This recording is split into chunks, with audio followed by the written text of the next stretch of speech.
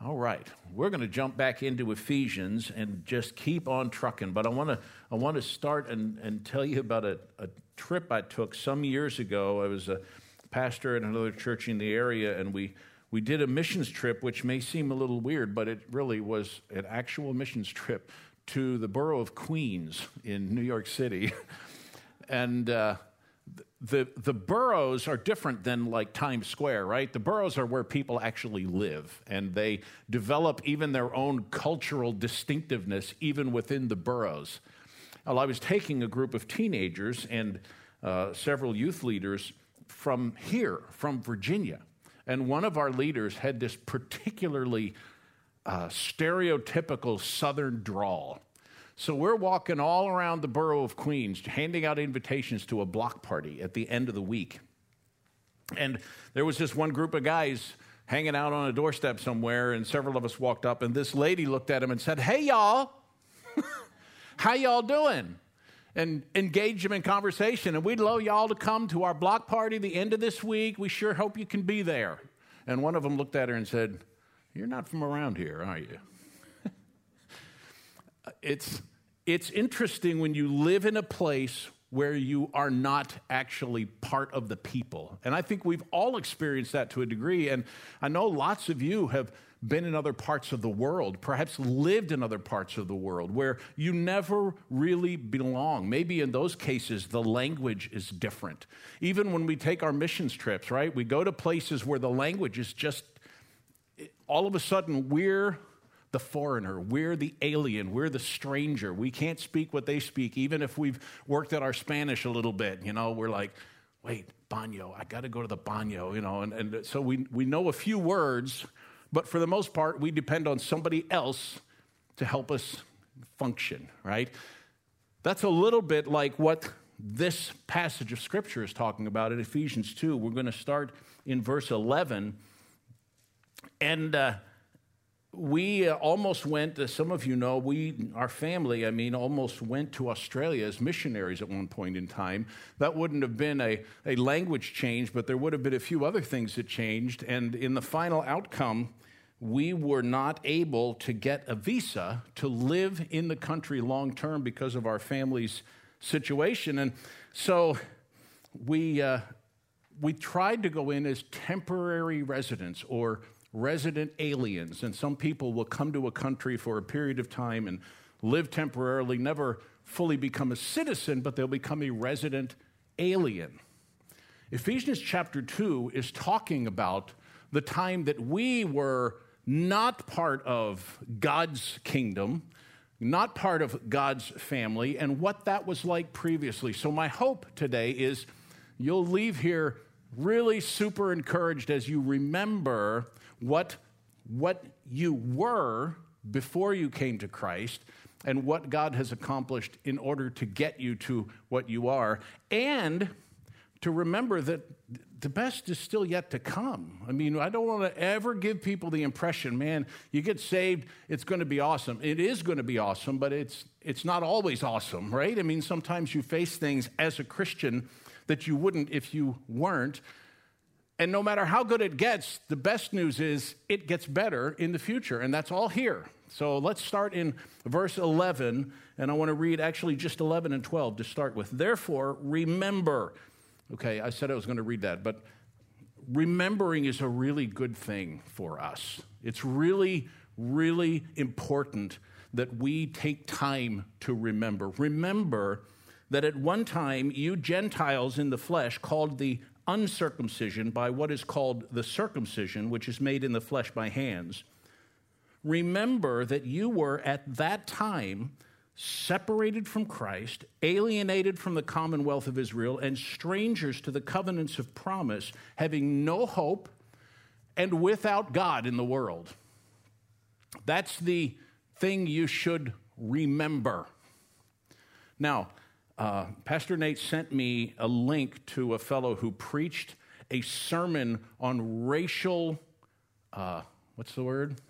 Reconciliation, thank you, from this passage of Scripture, and it was incredible. And we could go there, and I actually had thought of that a little bit, but I'm going I'm going to stick with the spiritual ramifications of this, but I want you to remember something in the background of this story, or I should say of this teaching from the Apostle Paul. Jews and Gentiles did not get along. There was no love lost. It wasn't like Gentiles were like, oh, I wish they would like us. Gentiles didn't like the Jews. Jews didn't like Gentiles, right? The Samaritans were kind of a mix of the two, and everybody hated them. It was not good. There was incredible division between these people because back in the earliest days of human history, God had said to Abraham, I'm going to take you out of all the peoples of the earth, and I'm going to establish a people. And so from that day on, God began to build his people. Now, we're going to talk next week about the fact that God's intention was never to limit that to the people of Israel, but it's where he began, and it is the means by which he sent us the Messiah. But the Jews began to develop this idea. Look what we have. We have all of the things listed in this verse. We have the covenant from God. We have the promises of God. We have the law. And Paul often taught Jewish people in the church, those things are no particular advantage to you, and he's addressing that concept here. But this idea of alienation starts, this first section is alienation, and there was this incredible sense of them versus us, both on the part of Jews and on the part of Gentiles. Everybody that wasn't a Jew would be a Gentile. So there was this incredible distinction between them, and they did not want anything to do with each other. Anytime we mistake advantages or opportunities or benefits that we have for things that we deserve, anytime we think we deserve what we have, we're starting down a bad road. Because usually that means the people who don't have the advantages I have, it's probably their fault. There's something about them that makes them not have that. And we forget that what we have is given to us by God. And we can go through a whole lengthy discussion, and I will mention it occasionally as we go. But I really would encourage you to spend a little time thinking through this passage of Scripture, because racial reconciliation happens in Christ, right? We don't have to figure out how to reconcile with each other. We are reconciled in Christ. Whether our heritage is from Europe or from Africa or from somewhere on the Asian continent or from South America, we are reconciled to one another in Christ when we are reconciled to God. So that's something to think about. But here was our situation. Spiritually, here was our situation even politically. Verse 12, remember, you were separated from Christ. Now, we don't recognize how bad that is until we're no longer separated from Christ, right? We don't think about the reality that, man, that is a horrible thing. We know people who've gone through difficult circumstances. They may have undergone a separation or even a divorce in their marriage, or a separation, an estrangement from another extended family member or a friend that they used to have, and we get separated, and man, we know that that's hard, but we don't realize how bad it is to be separated from Christ until we aren't anymore, right? Paul says, remember that at that time you were separated from Christ. You were apart from him. You had no relationship. You were alienated from Christ. And you were alienated from the commonwealth of Israel. So you were not part of the people of God as it was understood, at least at the time that this book was written. You weren't part of that.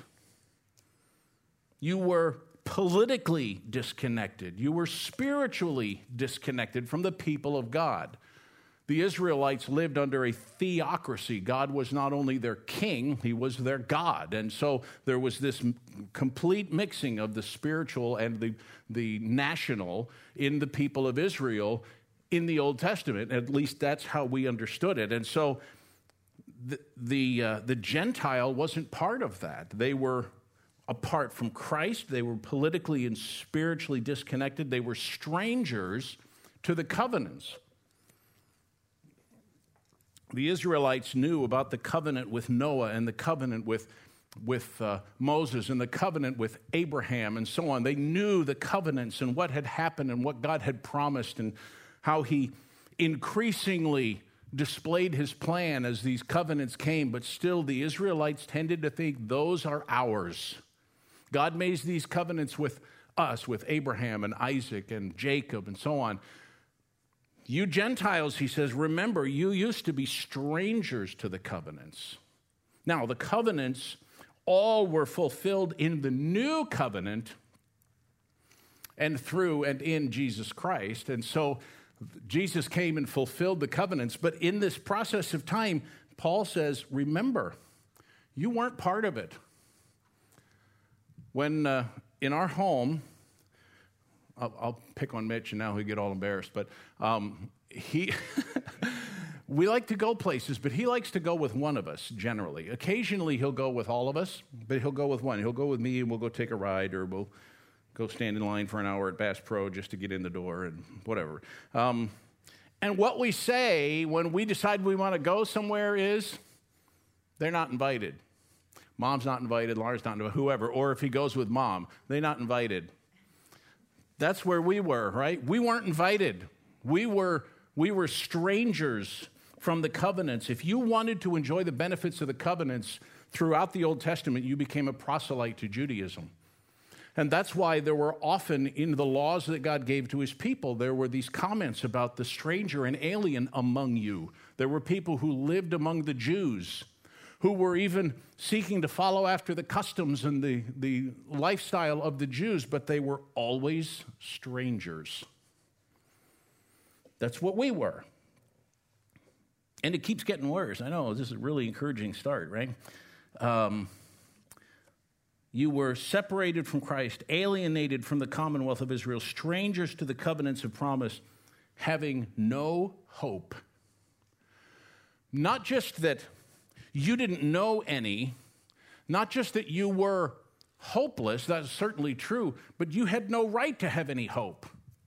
All of those things meant you were over here. You had no right to have hope. You weren't in possession of it, and you had no reason to have any hope. And worst of all, without God in the world. Literally, atheist is the word. You were separate from God. It just wasn't, it didn't apply to you. You were without God. It isn't that you just didn't believe him. It isn't that I just hadn't trusted Christ. It was that I was his enemy. Well, that's all pretty horrible, right? That's just awful. But Paul says, to appreciate what God has done, we need to remember. We remember we're apart from Christ. We're disconnected. We're not included in the covenants. We have no hope, and we are without God. That's what we were. There are a lot of places in the Bible where Paul does that. He goes back to what you were so we can appreciate what God has done for us. And then in verse 13, he begins with a little phrase that's very similar to the one that was in last week's passage, where in verse 4 it said, but God. Now it says, but now, in Christ Jesus, you who once were far off have been brought near by the blood of Christ, for he himself is our peace, who has made both one and broken down in his flesh the dividing wall of hostility by abolishing the law of commandments expressed in ordinances, that he might create in himself one new man in place of the two, so making peace, and might reconcile us both to God in one body through the cross, thereby killing the hostility. And he came and preached peace to you who were far off, and peace to those who were near. For through him we both have access in one Spirit to the Father. This is an incredible section. This is all about reconciliation. This is what God has done.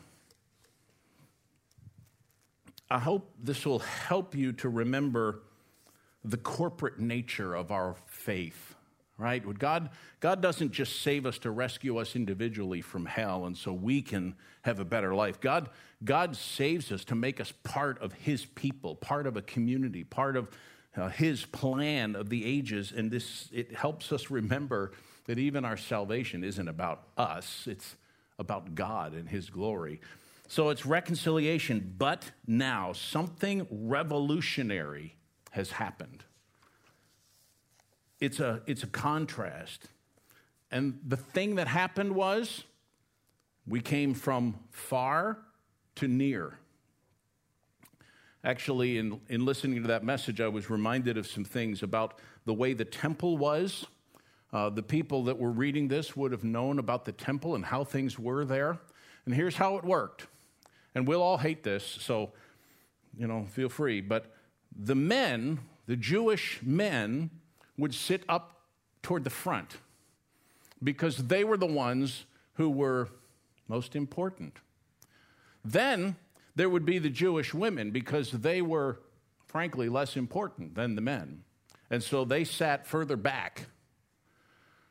And beyond both of those, in what was called the court of the Gentiles, sat all the Gentiles who had any interest in hearing what was going on.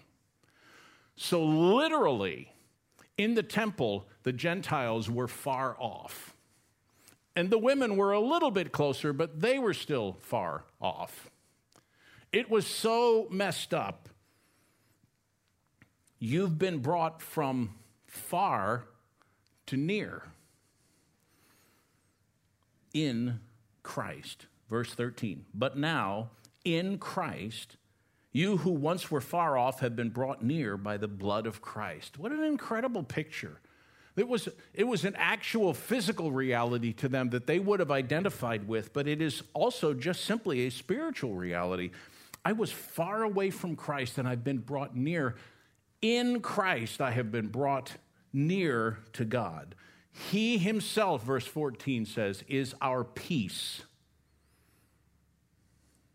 Verses are popping to your mind. Maybe John 14, I am the way, the truth, and the life. No one comes to the Father but by me, said Jesus. Acts 4:12, there is salvation in no one else, for there's no other name under heaven given among men by which we must be saved.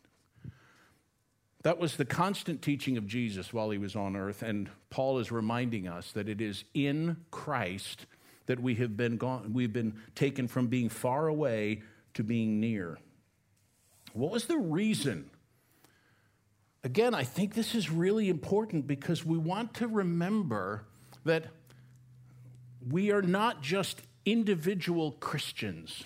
That's a very American concept, and it's hard for us to divest ourselves of this thinking that we're saved, we take Christ as our personal Savior. We even use that term. And it's certainly true. We are individually saved. You're not saved because you're part of a particular group, but you are saved to be part of something that God is doing. And the purpose is this, verse 14. For he himself is our peace, who made us both one and has broken down in his flesh the dividing wall of hostility. He made us both one. Verse 15, he wanted to create in himself one new man in place of the two. So Jews didn't become Gentile Christians, and Gentiles didn't become Jews. Jews and Gentiles became one new man. God was doing something that nobody expected. And again, next week we're going to talk a little more, about the mystery of the gospel. His purpose was to make one new man, and then, according to verse 16, to reconcile us both to God. So he wanted us right with him. He made us both one, and then reconciled us to God. That's why he was doing this. You can see where that all applies to the issue of race relations, right? We come in Christ together. There's no distinction. And when we act like there are distinctives that make us unique, but they should never be viewed as things that make us different and not part of what's going on. The purpose, the means. How did he accomplish it? Again, he uses three phrases. The first is in verse 13. But now, in Christ Jesus, you who were far off have been brought near by the blood of Christ. That's what it took. Verse 14, he broke down in his flesh the dividing wall of hostility. It was, if we could understand the way that Jews and Gentiles got along, or more properly did not get along in the days of the New Testament, there was hostility. He broke that down in his flesh, and verse 16 says he did it in the cross. Reconciled us both to God in one body through the cross. That's how he accomplished it. That was the means. Fourth, the process. What did he do? He began by breaking down the dividing wall. That wasn't just, the curtain that separated. That wasn't that was the hostility itself, was the thing that divided us from each other. And he broke that down by abolishing the law, of commandments expressed in ordinances. He broke down the hostility by stopping what the Jews thought was the effectiveness of the law in making people right with God. He fulfilled the law and thereby abolished the law of commandments, and he made peace. Acts chapter 10, this is the first time the gospel went specifically to the Gentiles.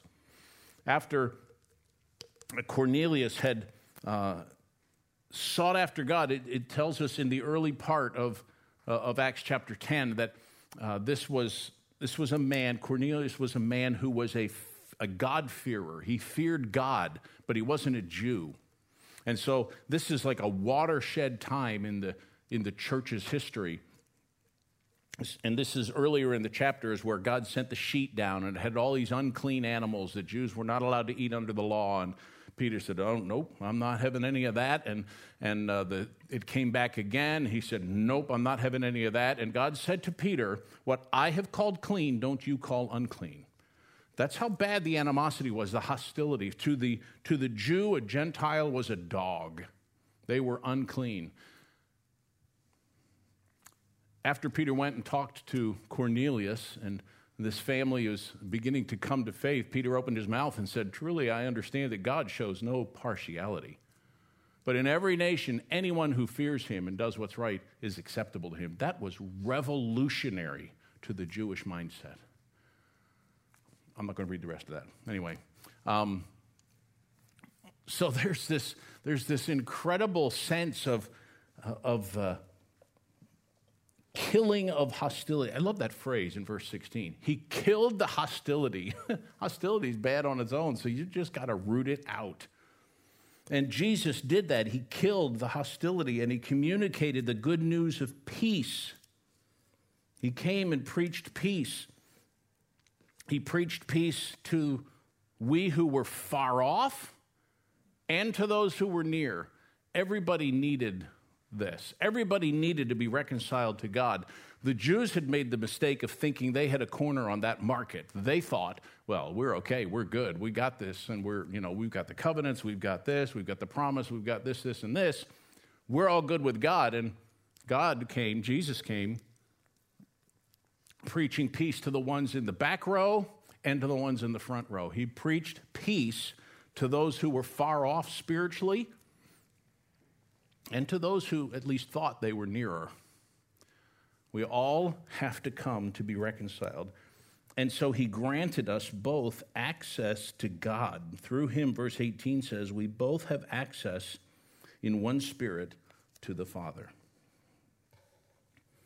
So, by way of explanation, so then, verse 19 says, you are no longer strangers and aliens, but you're fellow citizens with the saints and members of the household of God, built on the foundation of the apostles and prophets, Christ Jesus himself being the cornerstone, in whom the whole structure, being joined together, grows into a holy temple in the Lord. In him you also are being built together into a dwelling place for God by the Spirit. Uses the picture of a household. We're family now. We're no longer strangers and aliens. We're no longer people in a country that we don't really belong in. We are now together in a new kingdom and are family and fellow citizens, the structure of which began with the apostles and prophets whom God gave as the foundation of the church, and Jesus as the cornerstone. Cornerstones don't function today as much like they used to in old days. There was always a cornerstone that kind of held everything together. Nowadays, it just has the date on it of when you finish the building, right? You pop the cornerstone in, and that's when we built this thing. But the picture of a cornerstone is the thing that's kind of the central feature that everything's being held together by, and that's who Jesus is as it relates to this new man. And the whole structure is joined together into a holy temple in the Lord, holy as in set apart for God and pure and prepared for his presence. And then 22 is where we get the long view, which I really love. In him you also are being built together into a dwelling place for God by the Spirit. So here is this anticipation. Yes, now we are near. Now we are in Christ. Now we've been reconciled to God. We've been reconciled to one another. Now we're family. Now we're citizens of God's kingdom. All these really great things that used to not be true of us. But in the long run, there is also this sense of we are being built together. It's an ongoing process where God will dwell. The temple was where God dwelt. We are the temple of God, the temple of the Spirit of God, but together there is still a sense in which we are where God dwells. The Bible talks about God dwelling in the praise of his people, but also gives a picture in Revelation chapter 21 of the place where God would dwell. I saw a new heaven and a new earth, for the first heaven and the first earth had passed away, and the sea was no more. And I saw the holy city, New Jerusalem, coming down out of heaven from God, prepared as a bride adorned for her husband. And I heard a loud voice from the throne saying, "Behold, the dwelling place of God is with man. He will dwell with them. They will be his people, and God himself will be with them as their God. He'll wipe away every tear from their eyes. Death shall be no more, neither shall there be any mourning or crying or pain anymore, for the former things have passed away." So the best is still yet to come. We have all of these spiritual benefits. We are now part of the family of God, the family of believers, the covenant people of God. That only secures for us what is yet to come. So it's going to be incredible. So I hope that you're encouraged by that. I hope remembering what it was, however long ago it was for you. I mean, it's 50-some years ago that I trusted in Jesus. But before that, I was all those things, even though I was young. I was a young boy when I trusted in Christ. But before that, I was separated from Christ. I was alienated. I was all of these negative things. I had no hope and no right to have any hope. And I was without God. But in Christ, that all changes. So, man, if you're trying to encourage people in these interesting days that we're in, encourage them with the hope they can have in Christ. Remind them of that the picture is bigger than what we're in right now. It's always bigger than where we are right now. And there's so much for us to hope in and rejoice in Christ. And I'm really glad for that. All right, listen, I'm going to have a word of prayer, and then these guys are going to come back, and we're going to sing another song before we head out, all right? Father, thank you. It's good to be teaching again. It's good to be together again, worshiping you. And we are here, I guess to some degree, because we've been given some permission to do it. But Lord, we're here because we're in Christ, and we're family, and we are one. So I thank you, Lord, for what you have done for us in Christ. I thank you for the relationship that's ours through Jesus. And so I'm just wanting to rejoice with my brothers and sisters here this morning in what you have accomplished for us in Jesus, that we have been brought together. We're not separated anymore. So we thank you for that. I pray that that would encourage our hearts and embolden us to invite others who are around us to enjoy the same kind of freedom from separation from you and the hope that is found in Christ that we didn't used to have, but we do now. Thanks, Father, for your grace and your kindness to us. In Jesus' name, amen. Amen. Would you all stand? Let's close with singing this morning.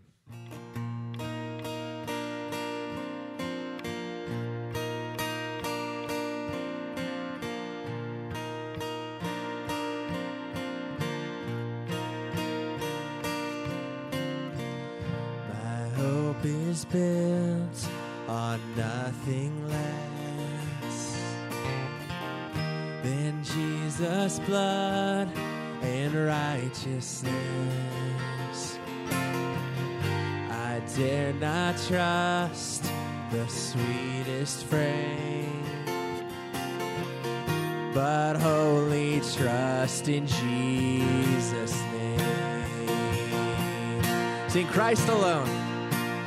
Christ alone, cornerstone, weak made strong in the Savior's love. Through the storm, He is Lord, Lord of all. God bless you guys. Have a wonderful week.